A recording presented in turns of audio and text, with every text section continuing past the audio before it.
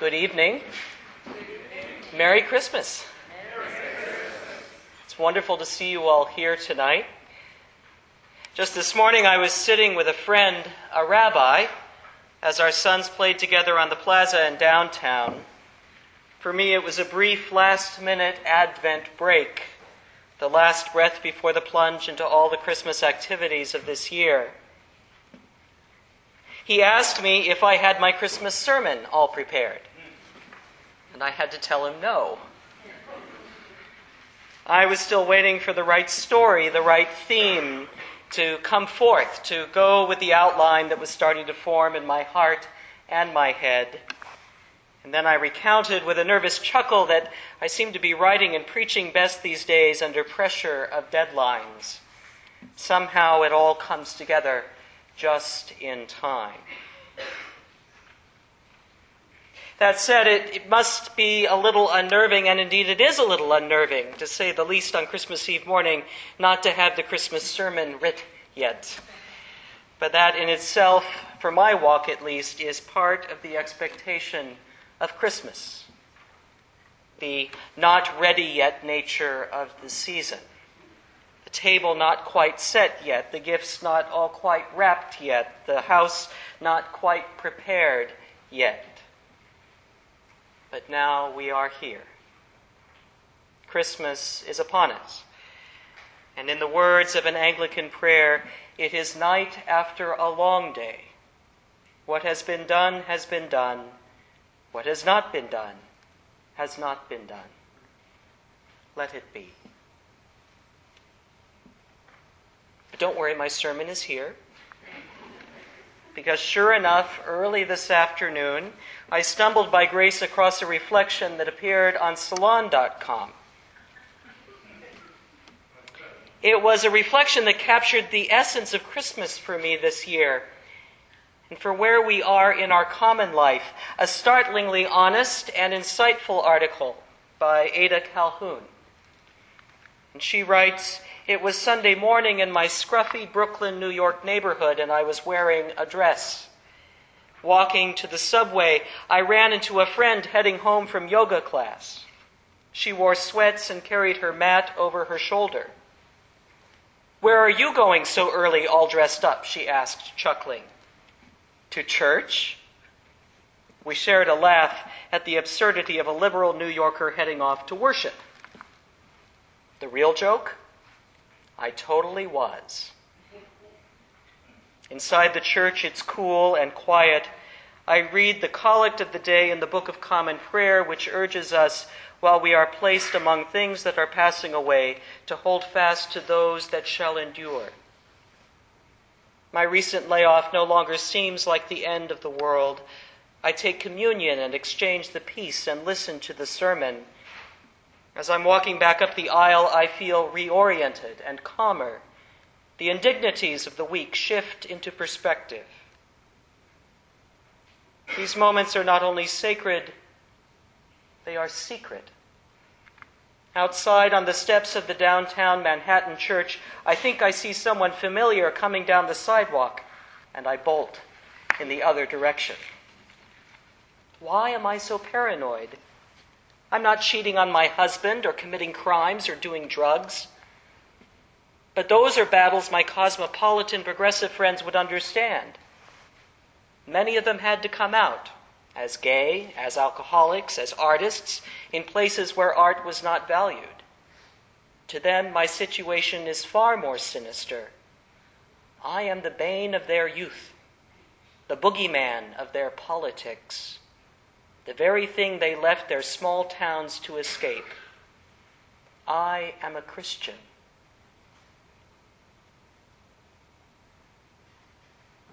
It's a passage that could have been written for us in the Bay Area, couldn't it?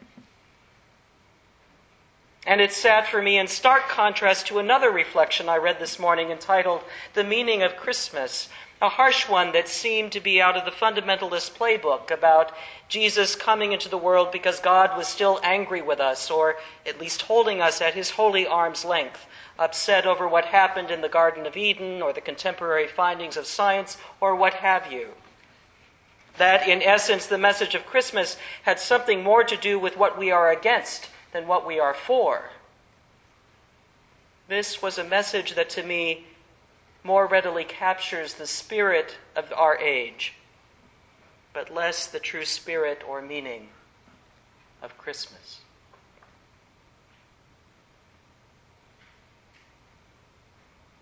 Ada Calhoun's piece about being a secret Christian spoke to me and to Christmas so much more deeply, not simply because she attends an Episcopal church, but because she talks in a profound sense to the central event of this night, this child born in our hearts and in our midst, almost in secret and off the beaten path,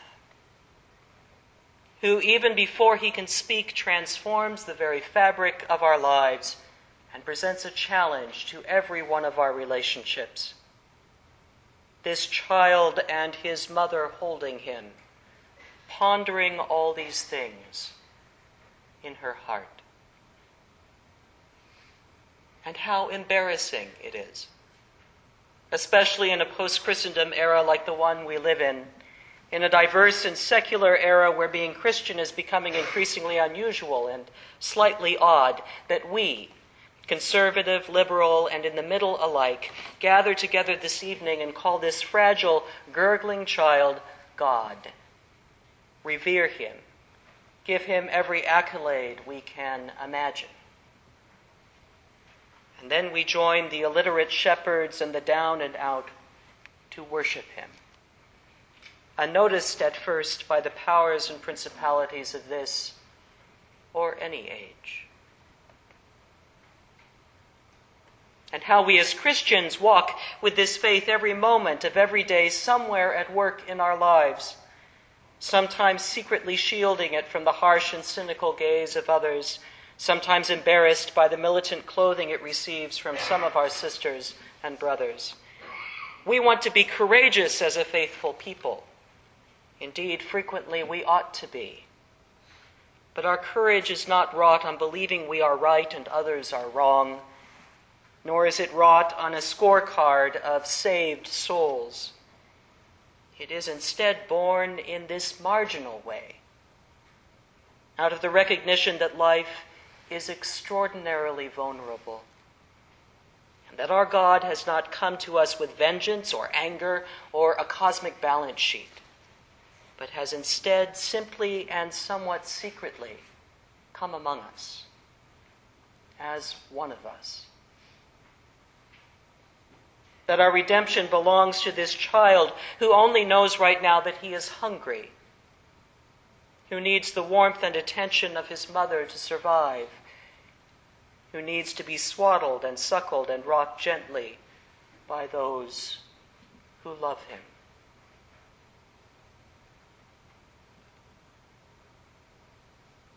Christmas, a story of stories, is at once the story of the fragility of grace in our lives.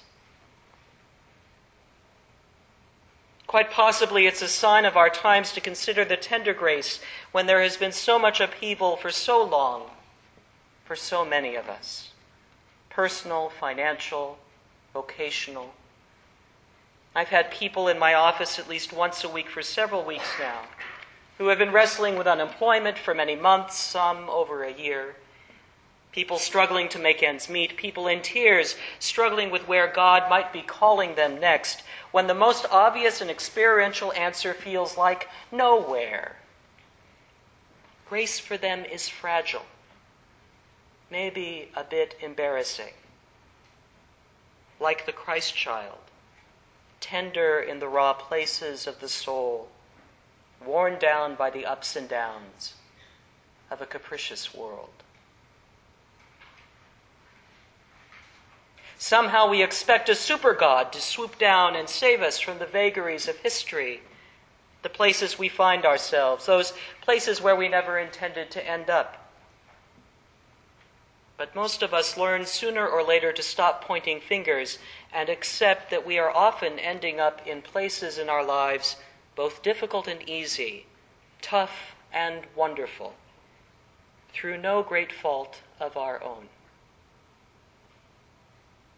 Sooner or later, our pretense at control over our lives gives way to a more realistic assessment that we are dependent and interdependent on countless others who came before us and who are around us.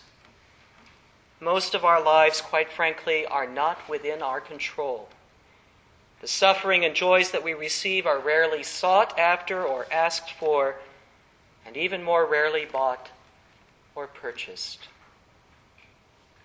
And so we struggle, as our spiritual ancestors have done for generations, with a desire for a God to rescue us, a powerful divinity to shore us up and hem us in. Or we have turned to our own devices and built economic or military juggernauts. But they cannot save us, as even they succumb to the slow erosion of time.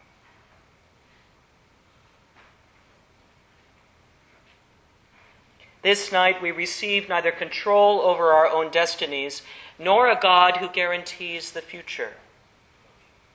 Instead, our redemption begins with this child, this fragile grace.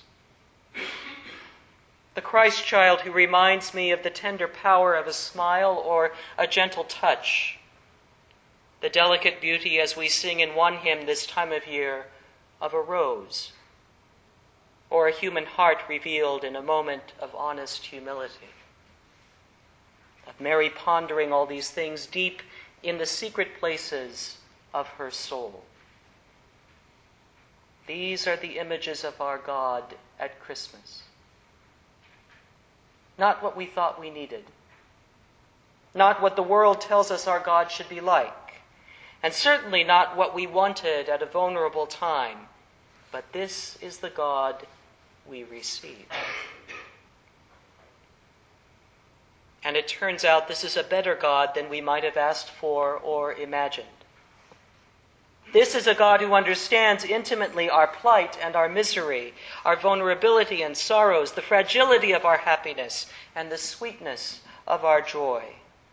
Not an aloof God, nor a God in armor, spiritual or otherwise, but a God open and humble, as we truly are when we remember where we came from and where we are going. When we pause from our collective hubris and realize the tender, fleeting grace that we call life. There is simply only one way to redeem this embarrassingly fleeting life for the Creator of all that is, and that is to enter it fully and take on every aspect of our humanity. To bundle up all our sorrows and joys, our disappointments and our victories, to bundle everything that is us up in swaddling clothes and rock it gently in a primordial love that is eternal. And that for me is good news. As the shepherds gather and the angels sing, even here on the seeming margins of all that is powerful and potent in a post-Christendom world, just as it was in a little Judean village at the edge of an empire all those years ago. A bit embarrassing, perhaps, but nonetheless moving, because now we know we are not alone. Now we know it is not simply that our redemption has drawn near, but our God has entered our lives, body and soul. And we are touched by that divine grace and love. And we will never be the same.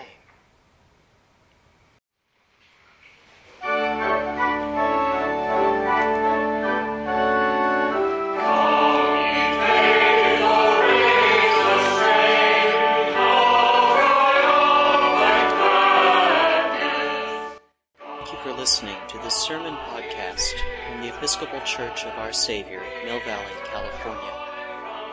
We are a growing, welcoming community for those seeking to deepen their relationship with God and to journey in faith with God's people through the breaking of bread and in service to others in Christ's name. You can reach us by phone at 388-1907, or visit us online at oursaviormv.org. That's OURSAVIOUR, MV for Mill Valley.org. We wish you God's peace, and we hope to be able to greet you in person very soon.